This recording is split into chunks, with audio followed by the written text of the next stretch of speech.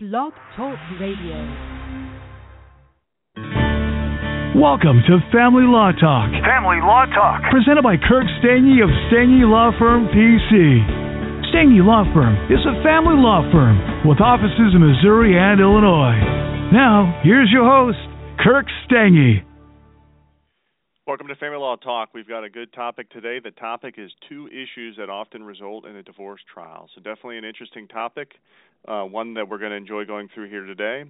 As a follow-up to the episode, I will tell all the listeners that we do have an article on familylawheadquarters.com dated December 12, 2015. And the title of that article is Two Contested Issues That Can Result in a Divorce Trial. So as a follow-up to the episode today, you can read that article on familylawheadquarters.com. But again, let's get to the issue. The issue out there is this, which is most folks want to settle their divorce case if they're going through divorce. And I think for parties that aren't going through divorce, they conceptually just simply look at others going through divorce and they think, why is this so hard? Why is this so difficult? Why can't the parties just settle their divorce case quickly and easily and get their case over with and move on with their life? After all, who would want to be tied up in a court system? Who would want their life in the hands of a judge? And who would want to spend a lot of money in attorney fees and then just the emotional aspect of going through a divorce case? I mean, who would want to go through that? So the thought process out there is it ought to be easy, it ought to be simple, and parties at the end of the day ought to just come to a resolution on their divorce case outside of court. So that's the goal of most folks. And what we're going to talk about here today is two issues that oftentimes can really hang up a divorce and make a case that parties at the end of the day want to be simple turn complicated. And there's other issues out there as well that can result in a divorce becoming litigious and being tied up in a court system. But from my experience, these are two of the most common ones, and these are two issues that when I see arise in a case that I automatically worry about as an attorney that the case could take a wrong turn, it could turn out to be nasty, it could result in the case being tied up in the court system. So these are two of the more common ones I have seen in my time in practice. So let's go through them. The first one is child custody cases. Child custody cases can be contentious.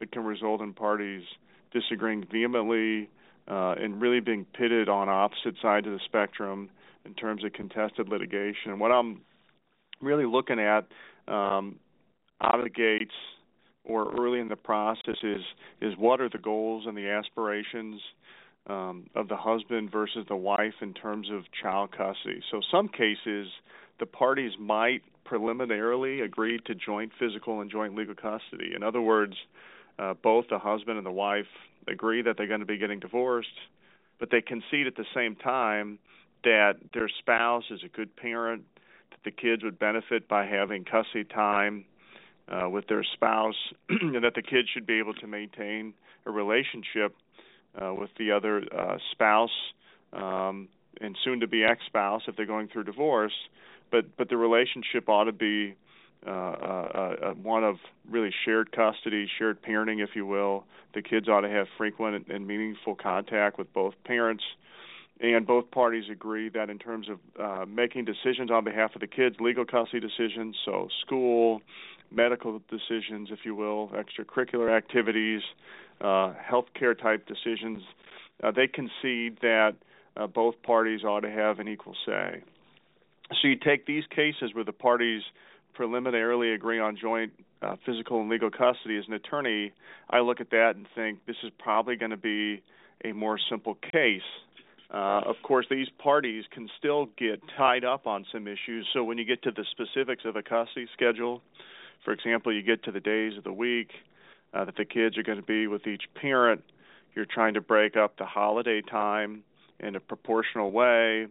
You're dealing with summer visitation in terms of where the kids are going to be in the summertime. I mean, even in cases where parties agree on joint physical and joint legal custody, they can still get hung up on the specifics of the schedule. But from my experience, and again, this is just sort of handicapping the case out of the gates, if both the parties agree to joint physical and joint legal custody, I generally think that this is going to be a case that's probably going to resolve outside of court, and that the parties will probably be able to come to some sort of an agreement in terms of the specifics of a custody schedule if they can agree on a preliminary basis to joint physical and joint legal custody.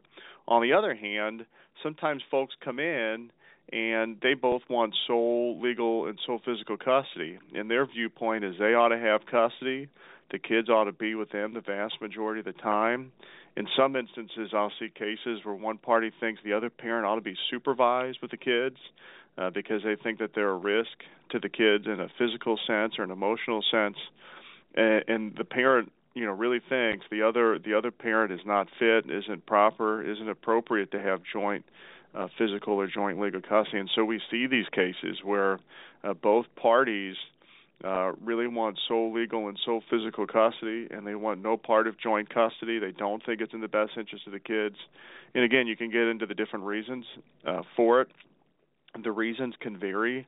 But as an attorney, when I see a divorce case and I see both parents wanting sole legal and sole physical custody, and really neither one of them wanting to have anything to do with joint physical custody, that can be a red flag as an attorney that this is going to be a very difficult case. Because in cases like that, it becomes winner take all. Both parents really have a poor opinion of the other parent, and there's just not much of a middle road there. And so courts can, and I think legitimately want to do this, and I still think it's a good thing, it's worth trying, but have the parties go to mediation, have the parties consult with a guardian ad litem, and the hope is that through mediation or guardian ad litem, that the parties can reach some sort of accord, some sort of middle road. But the reality of the situation is, in seeing lots of these cases through the years, these are the tough cases to settle. And this is one of the types of cases out there that I think are very difficult, that become winner take all, and that oftentimes result in a divorce trial because ultimately the parties are not able to come to a resolution between themselves in terms of custody. And it's an unfortunate thing. It's a sad thing when you see it happen, but it's just the reality of it. And in some instances, truth be told, in doing custody trials, it comes out that maybe one of the parents isn't fit and one of the parents isn't appropriate to have the kids. And it could be for a litany of reasons. But there's some cases where this is legitimate and this is valid, and it's not, really frivolous on the part of one parent to want to have sole physical and sole legal custody. They might have legitimate concerns. It could be drug use. Could be, one parent has a gambling problem, for example, doesn't have a stable home. Can be cases where, at the end of the day, somebody has some significant, and I'm talking significant mental health type issues of some kind. Not something mild, something really significant that puts the kids at risk. It can be cases where parents just make really, really poor choices. Maybe he has run-ins with the law, for example. I mean, there could be a litany of reasons. And there's, so at the end of the day, some of the reasons are legitimate. But when you see these cases, one party wants sole physical, sole legal custody, and the other parent wants sole physical, sole legal custody. These can be red flag type cases that, at the end of the day, don't settle, and that oftentimes result in a trial. So that's fact pattern one that oftentimes results in a trial. And let me give you fact pattern two, which I see, which can be really problematic as well, and which oftentimes results in trials on a divorce case, and that is spousal maintenance cases. So in some cases, one party requests spousal maintenance, and they think they need it in order to meet their reasonable needs. They don't believe that they're able to pay their reasonable expenses based on the income that they have. And there's some cases where the other spouse agrees, right? So they agree that they're going to have to pay maintenance. What the issue can come down to then still is the amount. So how much maintenance is going to be paid? And then you get into an issue of the duration. So how long? Is this going to be for so many years? Is this going to be a situation where it's an indefinite maintenance award that stays in effect until remarriage, death, or in some instances cohabitation, or changed circumstances? So circumstances change. So is it this type of maintenance case, or is it a term maintenance case? At the end of the day, I'm painting with broad brushes here, but in cases where one spouse wants maintenance and the other spouse concedes that their soon-to-be ex-spouse is going to need maintenance. They just disagree on the amount and the duration. Generally speaking, these cases can settle, and the gap can be bridged, and the parties don't end up having to try this case. But in some cases, what we see is one party wants spousal maintenance. They believe that they absolutely need it, and the other spouse totally disagrees. They don't believe their spouse needs maintenance. They believe that they could get a job to meet their own reasonable needs, and that there's really, no basis for maintenance. In some cases, we'll see the one spouse say, "I can't afford to pay maintenance. Maybe my soon-to-be ex-spouse is going to need it, but based on my income, based on my expenses, I don't have it. I don't have funds in which to afford to pay maintenance." And this can be especially true where there's child support also in play. So a party might say, "Listen, I make X, Y, Z amount of money, but I'm having to pay all these various bills. I'm having to pay child support already, and when you look at what I'm having to pay, there's just no money left over in which to pay spousal support." No matter how this shakes out, as an attorney, these cases can just be difficult because you've got one spouse saying they absolutely want spousal support, they need spousal support, they can't live without it, and then you have the other party, for whatever reason, saying not willing to pay it. And again, it could be, I don't think my soon-to-be ex-spouse needs it because they could get a job, they could be gainfully employed, or they might argue that, listen, with paying child support, with paying the expenses I have, I just can't afford it.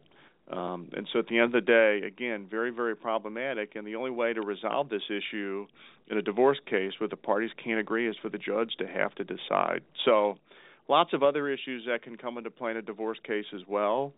But as an attorney, these are two of the more common ones that can oftentimes result in a divorce having to be tried because the parties just cannot agree on these two issues. So two of the more common ones from my experience. So definitely an interesting topic, definitely interesting issues that can result in divorces becoming contested cases and being quite litigious.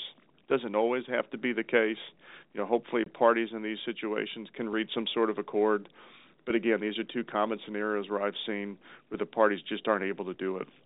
Again, as a follow-up to the episode today, you can go to familylawheadquarters.com. There's an article dated December 12, 2015, titled 2 Contested Issues That Can Result in a Divorce. So you can definitely read that as a follow-up to the episode today. And if you're on Blog Talk Radio, you can simply click on the hyperlink below the episode, and it'll take you right there. So that's the topic here today. Definitely an interesting one. Stay tuned to our next exciting episode coming up on Family Law Talk. Thank you very much. Thank you for listening to Family Law Talk. Family Law Talk with Kirk Stange. Visit StangeLawFirm.com for more about today's topic or to put Stange Law Firm to work for your family today. The choice of a lawyer is an important decision that should not be based solely upon advertisements. Neither the Supreme Court of Missouri or Illinois reviews or approves certifying organizations or specialist designations. The information you obtain on this podcast is not, nor is it intended to be legal advice. You should contact an attorney for advice regarding your individual situation. We invite you to contact us and welcome your calls, letters, and electronic mail. Contacting us does not create an attorney-client relationship. Please do not send any confidential information to us until such time as an attorney-client relationship has been established.